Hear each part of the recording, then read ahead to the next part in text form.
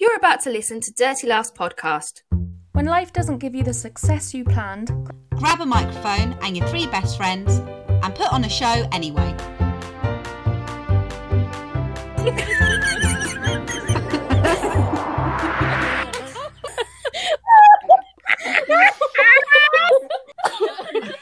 Hello everybody, good morning. Good morning, everyone. I hope you're all having a wonderful day. I hate it. Stop it now. I hate ASMR. I hate it. In my ears. I hate it as well. I don't get why people like it. No. You know, like when people people will do like, oh, this is my makeup routine, and then for no reason over the top of it, it's like, and like all of this, and you're like, why are you doing this to me? Yeah. I don't even really want to see your makeup routine, but I definitely don't want to hear your nails clacking on stuff. Clacking, that's a great word. Anyway, welcome to Dirty Laughs podcast, where we're writing the music and talking all things theatre. Woo, woo, woo! Hooray! Honestly, guys, we talked about this last week, how uninterested you guys are when we yes! introduce the podcast. Cameron! Musical! It's Sunday morning. It's the Lord's Day. You're an actor, Sam. Am I? Am I? Thanks for joining us. We have lots of fun things planned today. So if it's your first time, then welcome to the family. Has anyone got anything really insightful they want to add before we move on? Insightful? No. We finished our last cheerleading competition of the season. You know what? We did all right. We did our summer show. I think the heat got to the tech, and midway through, luckily it was one of the musical theatre numbers, the sound just cut. Just pure cut. And I've been threatening the kids, one day the sound's going to cut and you got to carry on like there's nothing there.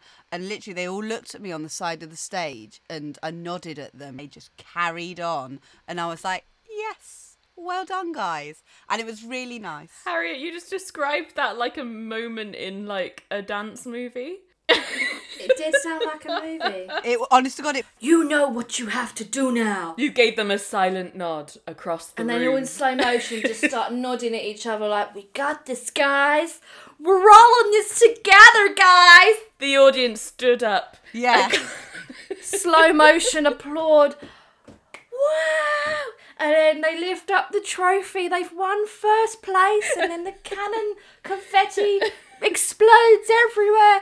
And then they all live happily ever after and walk off into the sunset with their trophy. They did. Honest to God, they did. Well done, though. That's really good. Thank you. Yeah, so, sorry, I did joke, but well done, Harriet. Thank you. We got there. I always joke before I give a compliment, and I'm really sorry about that. It's a character building thing. It makes you stronger as a person. I can't be sincere. Makes you stronger as a person to be friends with Sam. That's just horrible. Wow. That's such a horrible thing to say. No, it's not. It's a compliment. And I'm really sensitive. I'm so sensitive right now. I actually thought I might cry. Remember when you asked us for like quotes to put on a dating profile? Well, there's one. I can be a bit... No, I can be... I love you. I'm the most... Right, my friend said this the other day. I can be the most loving, sincere friend in the world.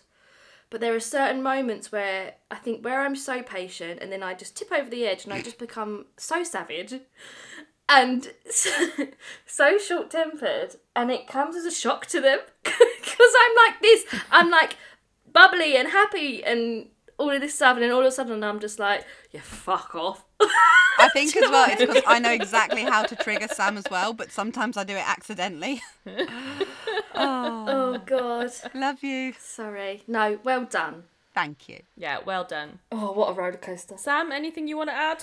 I'm at a crossroads in my life right now, and it's not great, but we'll get there. We'll get through it. That's what life's about. It is. And sometimes it's good and sometimes it's shit.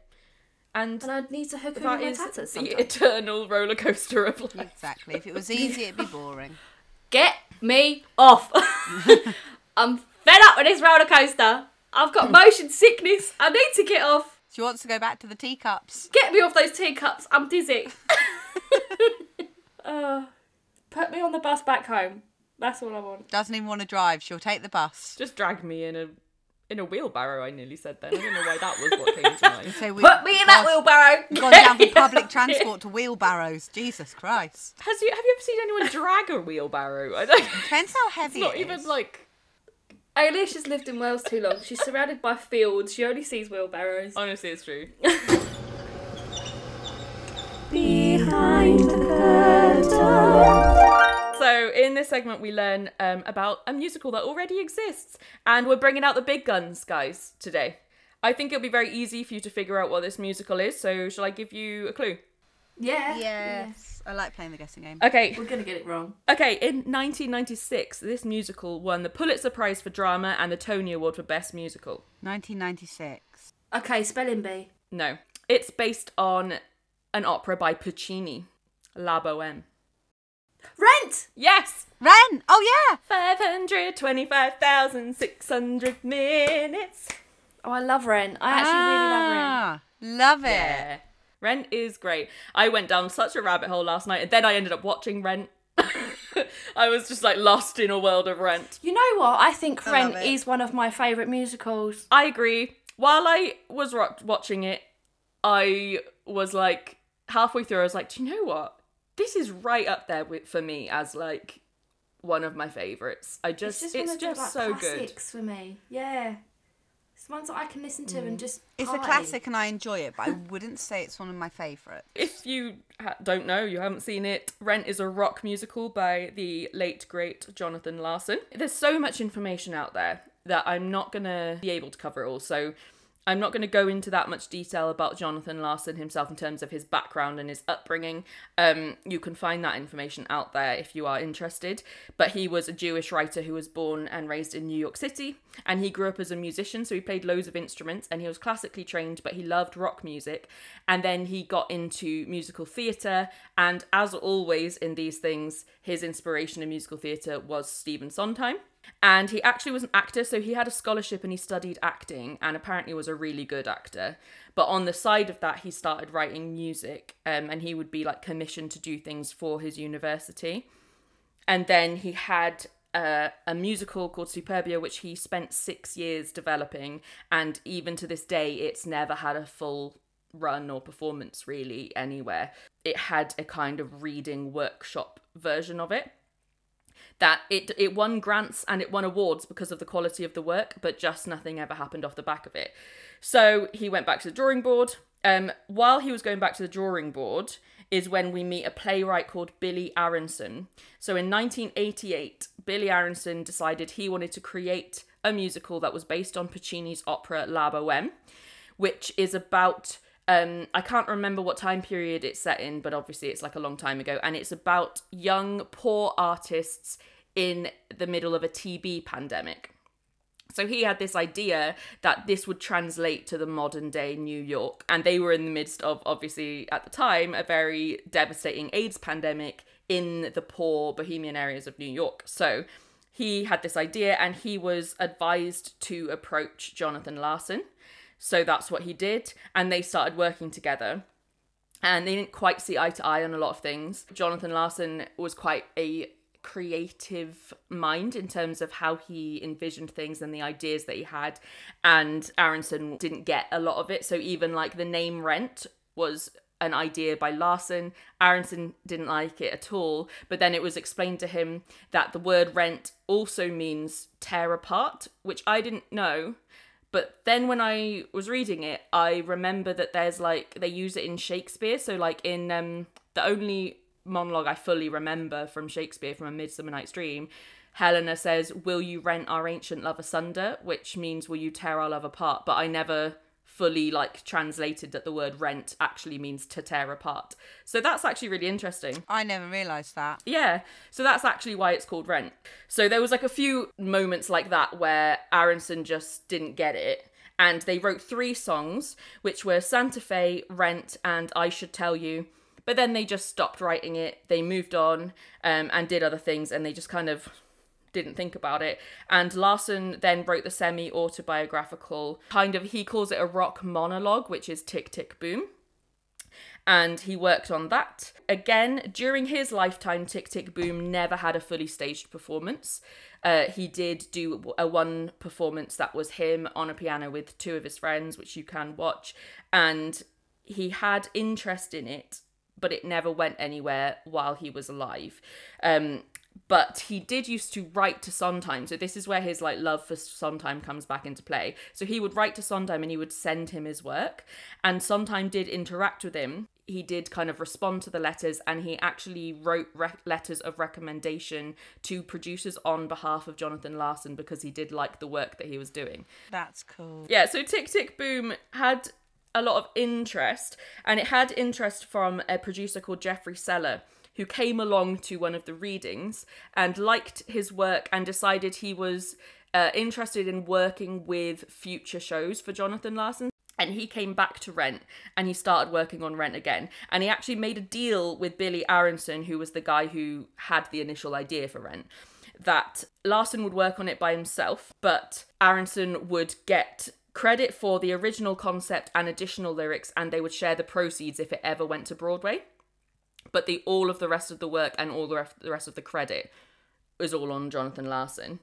Basically, I think he was really struck by a lot of the similarities between his own life and the world that they were building within Rent, and he really lent into that. So a lot of it does come directly from the opera La Bohème. So actually some of the melodies in Rent come directly from La Bohème, so you can actually hear them in the songs, and some of the songs are direct correlations from the songs that are in La Bohème. So there's lots of things that came in like really heavily embedded from the opera, but then he decided to take his own life and really put it into the show, because he had spent most of his life as a penniless writer in the sort of rougher areas of New York, and some of the characters are directly based on characters in his own life, and some of the relationships are also based on his own relationships. Like he had an ex-girlfriend who left him for a woman, so then he wrote that into the story between Mark and Maureen. So there's lots of things that are exact reflections on his life. He described it as that he wanted a large-scale rock opera, and he wanted to bring theatre to the MTV generation, because this was, if you think that like there was a theatre renaissance, as it were, when Hamilton came around, and that changed a lot of things to bring a new audience into the world of theatre. But this was 20 years before that, and Rent was the first sort of wave of modern day like renaissance or revolution or whatever you want to call it. And at the time, Broadway and musical theatre was very old-fashioned and traditional, and young people weren't that into it. And certainly the kind of audience that Rent brought in were not interested. They didn't care about Broadway. So he had this vision to bring it to people and have their lives play out on stage. And he spent most of the early 90s working on it while he was waiting tables at the now infamous Moondance Diner. Over the course of those years, he made loads of drastic changes, so it just changed all the time, and he wrote hundreds of songs for it. And then he narrowed it down, and the final version has 42 songs in it. And in 1992, he approached the artistic director of the New York Theatre Workshop, who's called James Nicola, and he came with a tape and a copy of Rent's script, and the guy was very keen. And then Rent had its first staged reading in 1993, which did include Anthony Rapp as the character of Mark, who then famously went on to stay with Rent through till Broadway, and he's still very much kind of known for Rent anyway.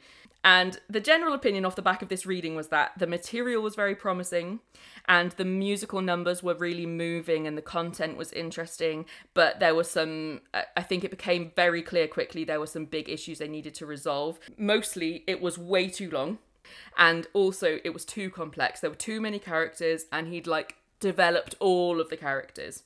So he had to go back to the drawing board again and start looking at how he could reduce some of that. And he cut a lot of the songs as well. He also did some things. So initially, Mark Cohen was the only person in the whole show that didn't have AIDS. And I think some of the feedback they had was that it was very serious, and all of the characters were very serious.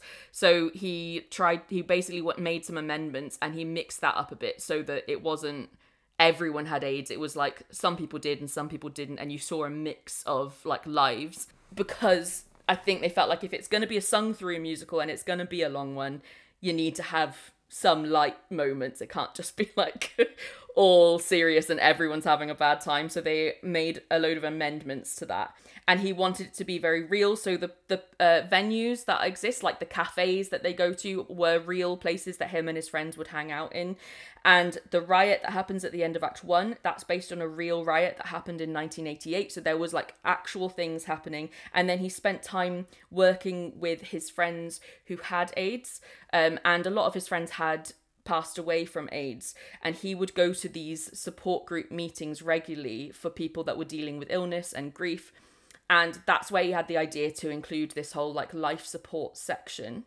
And the song Will I, which is one of my favourite moments in the whole musical. Same. That was inspired by a particular meeting where a man stood up and said that he wasn't afraid of dying, but then he said, "Will I lose my dignity?"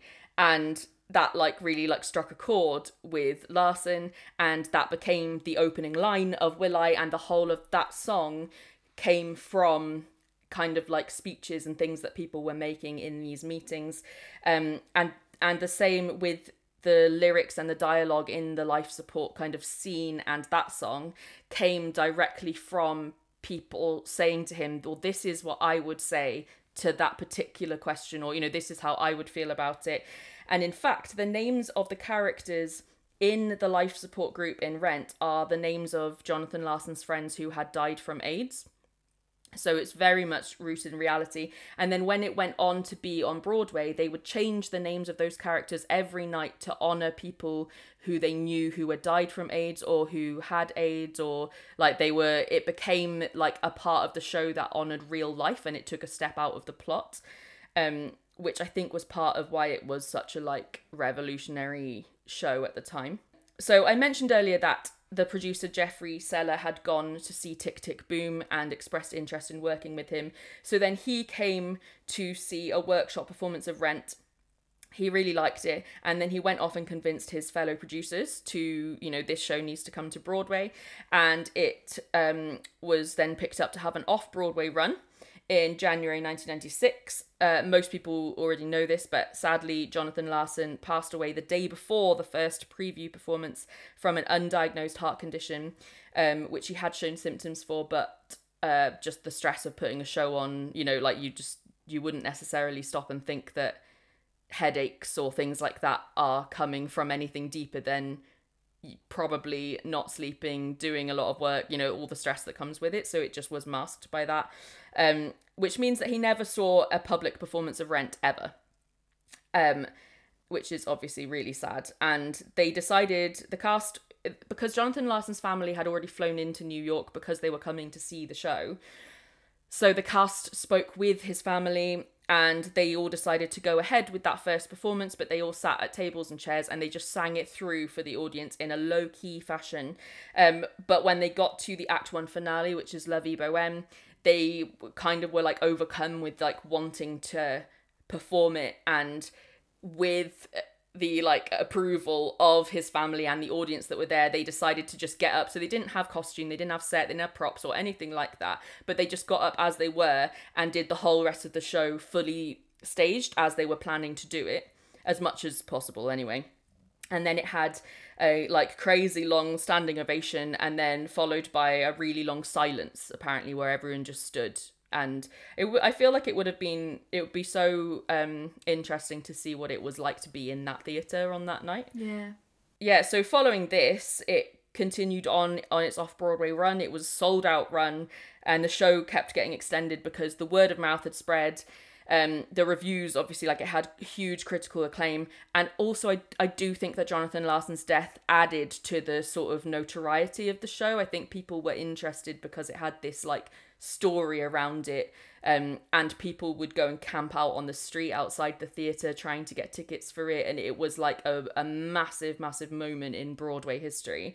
And part of the reason why it did transfer to Broadway only 3 months later was genuinely because the theatre it was in just didn't have the capacity for the amount of people that wanted to see the show. It sort of started with a cult following, but people called rent heads, but now obviously it's just a kind of widely loved musical. It won 4 Tony Awards, it won the Pulitzer Prize for Drama, which very few musicals really do. And the musical, I mean, let's be honest, it's one of the most successful musicals probably of all time in terms of like the love that is out for it. And it's got its rent head fan base. It's had a movie with much of the original Broadway cast, and it's been played around the world in loads of countries in, you know, many versions of it and different formats of it as well, immersive, or they did the like Rent live on in America on TV. And obviously we mentioned already Seasons of Love, but Seasons of Love is one of the most like beloved musical theatre songs of all time. So Jeffrey Seller, who produced Rent, did go on to produce Tick Tick Boom, but later. So Jonathan Larson never saw that, but he did do a Broadway run of it, and then it did kind of go on to, it doesn't have as big a legacy, and it's just a very different show. And then it's got a film which you can watch on Netflix, which Lin-Manuel Miranda directed, and Andrew Garfield was nominated for an Oscar for. I'm gonna watch that today. It's just a really fascinating film. Like, so it's semi-autobiographical, so not everything is exactly Jonathan Larson's life, but you get a real insight into it, and it does document him writing that first musical, Superbia, the one that nothing ever happened with. It does document that, and you get a real insight into kind of what that whole process was like, as well as seeing some of the build towards him writing Rent in terms of like the life that he was living and his friends having AIDS and things. So it's definitely worth watching. And I mean, I literally just spent hours. I just got totally lost in just like researching Jonathan Larson's life. So I highly recommend. He's a very interesting man. But that's Rent. Hooray! Ah, It's absolutely worth watching just because it's just such an, even if you don't like it, but it's just such an interesting show, and it is revolutionary. So in terms of like, it did define a moment in musical theatre history. So it feels like one of those shows you need to watch just to understand what that whole thing was even about. That was interesting. thank you, Ailish. I love Rent, and I'm glad that we picked Rent today. Yeah. That was great. I didn't know like over half that stuff about Rent, and now I feel that when I go back and watch Rent again, there's going to be so many more little moments I'm going to be so much more emotionally involved in. Yeah, they also talk about it a little bit. I don't know if you've watched Idina Menzel's documentary on Disney Plus. I don't really like her very much, but I watched her documentary and I really liked it. It made me like really like change my opinion on her. But there's a whole section where they talk about Rent. She has a documentary. She has a documentary. It came out a couple of months ago on Disney. I highly recommend it. It's a really interesting watch. Know what I'm adding to my list? Yeah, and she talks about Rent, and they talk about that whole opening night and like everything that happened, and how, because Rent was the thing that really like Sent her career. Yeah, it was a big moment for her, like a turning point. So it's really interesting to like see that, you know, like someone's perspective from the cast. I have two things to watch today. Time to write a musical. We're here to write a musical, and it's about a battle between someone's heart and their head. We see it play out in real life, where we see two characters called Corey and Ali, who are the heart and the head, and then we meet Jo, and Jo's shut down. She's got a bit of trauma, and she starts to unpack it, and we kind of want them to unite. So that's the real reason that we're here. And we're gonna hear from Sam today, who's been doing a little bit of writing and wants to bring some stuff to us. Yes, so we had a little gap in our script, which was to do with the kind of angry monologue that Jo has. She basically just flips and starts to stand up for herself for the very, very first time. It's something that I really wanted to get my teeth into. We'd already written short little snippets of monologues ourselves. So what I've done is I've kind of combined all three that we wrote and tried to sort of fine tune it a little bit. However, it's very, very long. So I need Ailish and Harriet's help to maybe cut down it even more. Or alternatively, if you like it nice and long, we'll keep it that way. But I think it's a little bit too long to sort of... You can get the point, you know? Okay. I think just go with what you've got, and Yeah. then we can figure that stuff out after. Just trying to get into character. Hang on. Right. So she's laughing. I'm sorry, it's just... This is ridiculous. All I want is to be honest with myself. I've kept quiet for so long because I knew people were going to judge me or make it all about themselves, and bingo, I was right.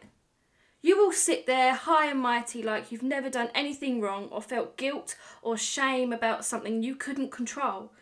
You wonder why it's taken so long for me to tell you this stuff, and then just look at your reactions. Embarrassing, left in the lurch. You know what, screw you guys. I'm mad. And for the first time in my life, I feel like I have every right to be. So if you disagree, well then tough luck, because I'm standing up for myself for the first time in all my life. I'm an actual human being, you know, with valid feelings and emotions. And I didn't deserve what happened to me. I had no warning. They were just gone. I had no closure, nothing. I just had to accept that the one person I felt most at home with in all the world didn't want me anymore. I couldn't count on them. And now I can't even count on any of you. It's true what they say, you really do only have yourself. I'm trying to figure out what to do here, and none of you get it. You haven't asked me what I'm thinking. I'm literally sitting here listening to you all talk about me like I'm not even here. Oh my God. Oh my God. You always talk about me like I'm not here. Did I do that? In the airport, I don't even remember hearing them speak. I didn't know if they did. And now I'm letting you guys do it to me. It's just like I stopped existing. What is even happening right now? You know what? Maybe I need a break. From everything. Including you lot. What have I got to lose? You lot clearly don't value me at all. I'm not going to sit here and make you guys feel better about what happened to me. I'm not going to get drunk and just so you don't have to have a real conversation. I don't want to hear about a completely different situation that happened to someone I've never heard of. And I definitely don't need any of you to speak for me. I've cared about what people think of me for so long. It stopped me in my tracks. Well, no more. I'm living my own life and making my own decisions. And you can either support me or leave me be. Because I don't have the energy for this anymore. I like that. That's really, really good. Yay! You know what? I know you said it was long. For me personally, I didn't think that was too bad. Yeah. I thought that was... I agree. Don't cut anything. And you know what I was thinking is, we can think about staging. There can be things that can be done with staging that might shift throughout it. That would take rather. So if she was to just stand and just, you know, like stand like in a really stagnant way and just say it, maybe that would feel long. But I think there's loads that can be done with it. I also was thinking, we could almost do little moments, pick out things that could be like a Greek chorus where perhaps the whole ensemble turn and say a word with her. Or so, you know, like there could be things that like, where, because over this is where they start to unite, don't they? And I feel like we could build on a couple of moments of like, where Corey and Ali interact with that monologue because they are maybe listening to her. Or I don't know. Anyway, I really liked it. I think it's good. I like that idea. I can't see how that would work, but I think directed correctly, that could work really well. So that can be like thing. not in a kind of cheesy, Yeah. shitty way. I think there's somewhere in the back of my mind like this, kind of beginning of an idea of, you know, like there could be some little moments we could do that are interesting. But it's really good. Okay. Thanks, Sam. Yeah, I like it. All right. Thanks. Thank you. Maybe I can write. I don't know. Oh, maybe write. we've been right all this time. You've just not Sam. listened to us. This is the conversation that you have every time you bring something. At the end, you're like, oh, I can do it. Yeah, I just have such a confidence crisis at the minute. Oh my goodness. Well, you can do it. I am Shakespeare. Not Sondheim, Shakespeare. Oh, I am Sondheim. Samtime will call me. Sondheim. Come and join Sam's social network. She's here for you. Everyone say hello to Amy. Hello. Hi, Amy. Woo. Amy says, you've been committed to this writing process and podcast for a while now. Have you ever lost your love for it, or how do you make sure that you maintain your motivation? Great question. Yeah. I would say there has been times where I think I've been like, I don't even know if I'm in this anymore, like, whatever. But all I would say to that is, you don't have to force yourself to be constantly writing or constantly in something. It's good sometimes just to take a step back, have a break, and then come back to it. It doesn't harm anything. I think that's actually and how that's this what I works so think- well. I think we do that, and we both have, we all have, you know, other areas of our lives that sometimes need just a little bit more focus, and then we can come back to it. So yeah, it's good sometimes just to take a step back, have a little break, don't think about it, then come back to it, and you feel refreshed. That's what I have been doing anyway. I don't know about you two. Yeah, so I agree with everything you've said. I think there are, I wouldn't say there's sometimes where I've been like, oh, I don't want to do it anymore. I think I've more had the, can I do this? Am I good enough? That sort of thing. But I think what really helps is we do this like once every 2 weeks or whatever we can, just to fit around our lives. And it's nice to be in it and solidly in it, and then you come out and you take a break. But it's also nice that we share the work, so it's not like, oh, I've got to go and do this, and oh, I've got to go write another song, and oh, I've got to go choreograph a dance. It's, we'll discuss what we've got to do, and then, oh, I think I could do that. And it's, we only take what we have the ideas for. It's not like, oh, it's your turn. It's, if we've had the idea for it, or someone's got an idea, they take it. And I think that's what makes it work, because then you're working on the bit you want to work on, but equally there's no pressure there. And also, like, it doesn't have to be perfect first time. Having 3 people in the writing process means that, okay, so like the script I wrote last episode, that was like the very rough first draft. And when we first started writing, I was like, it's got to be perfect the first time I do it. But actually, doing it, writing it, putting it in here for people to discuss, and then like Sam's going to take it, or Ailish is going to take it to write, and then the other one's going to take it to then rewrite it. And it works because it then takes the pressure off. So like, I'm rubbish at editing stuff out there, but that's actually what those two are quite good at. So it's playing to strengths. So it's like, for me, I almost feel lazy sometimes now when I write scripts. I'm like, just do the first bit and send it off to them. It'd be fine. But yeah, I don't know. For me, it works. But then equally, my bit hasn't really come fully into play yet. But the writing, as a dyslexic, not my strength at all.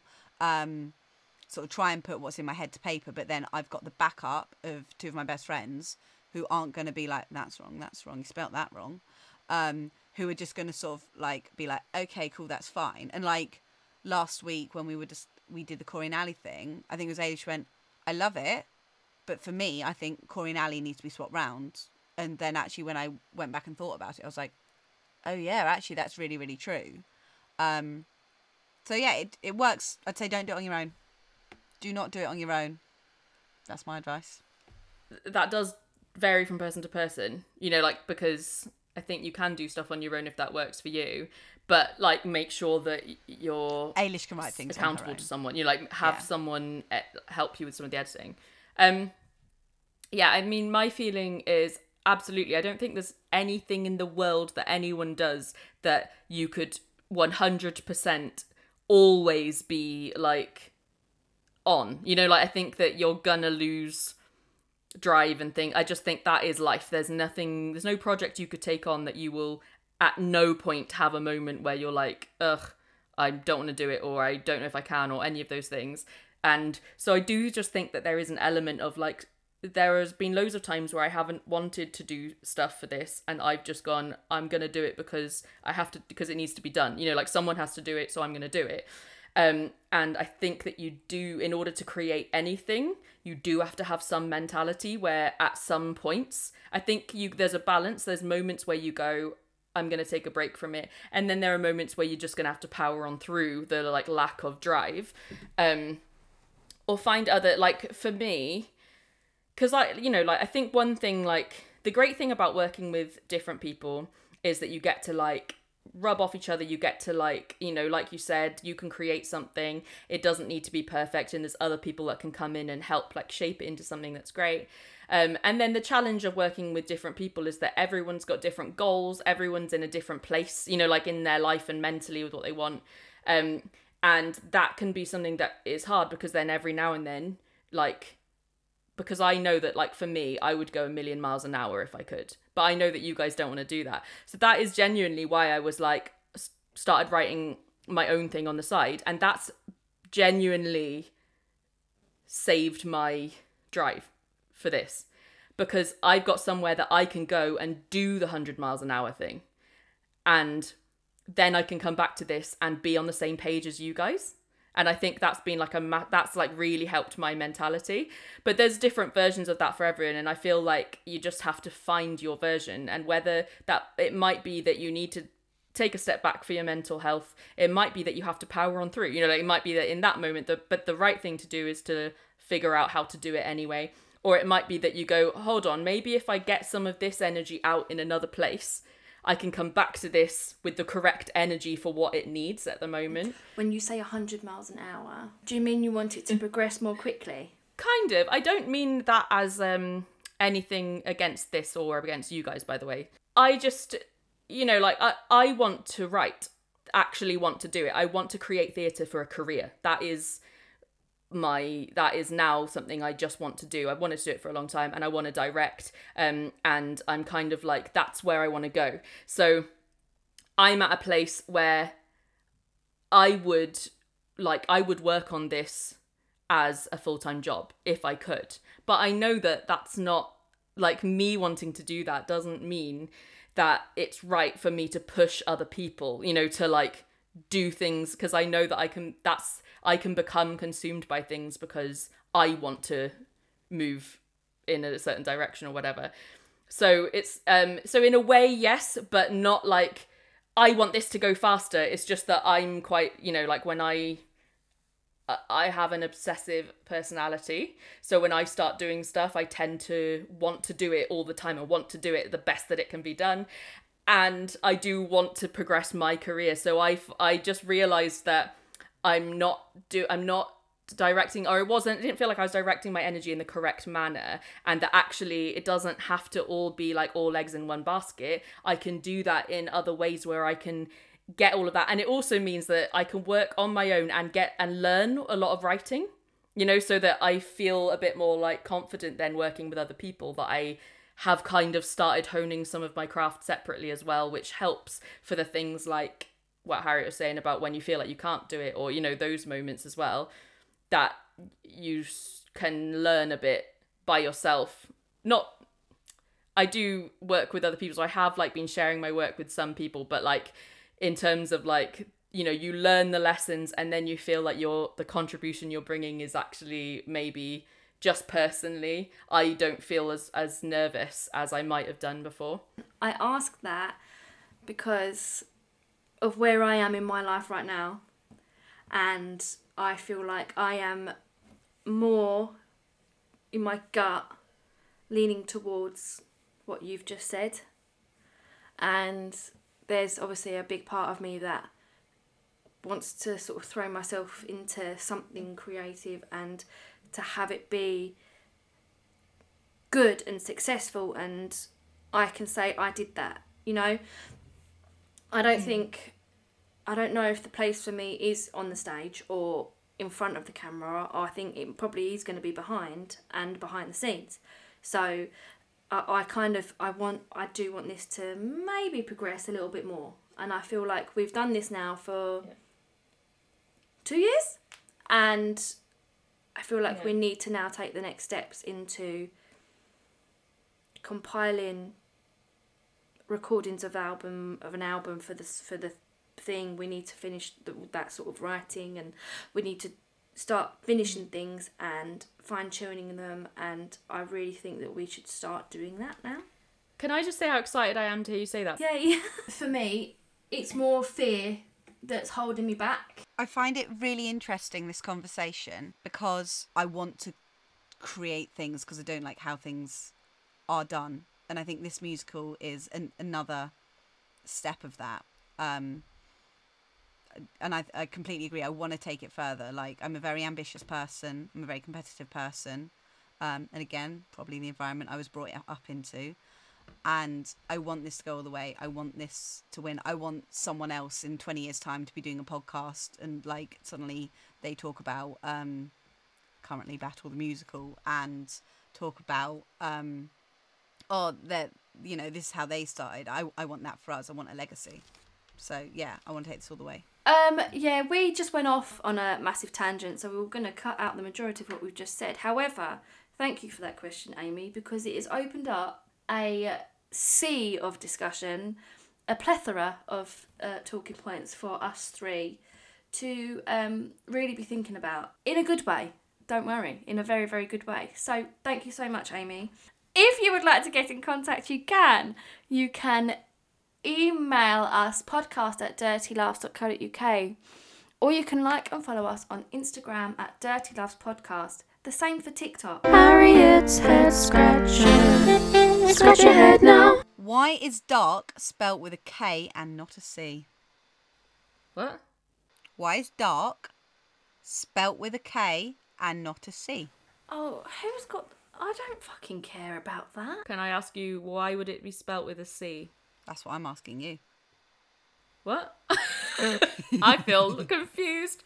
It will piss you off, guaranteed. So, Oh, can you get to the end of it then? because you can't see in the dark.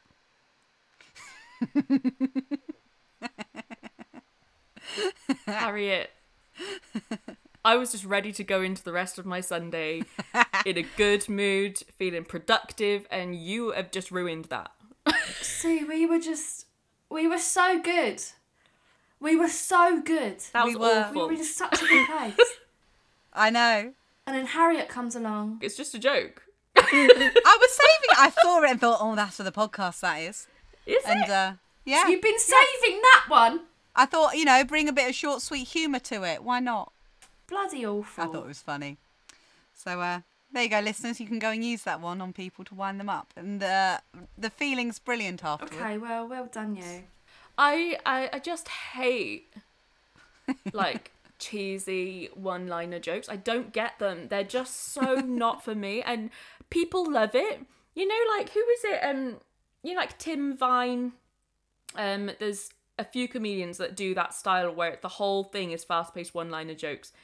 I hate it. It stresses me out. I don't get the most of the jokes. I don't find them funny. They roll my eyes. And then everyone else in the audience is like crying with laughter for 2 hours. And I'm like, what show am I watching that I don't understand? I really feel I've triggered Ailish something chronic You now. have. I'm sorry.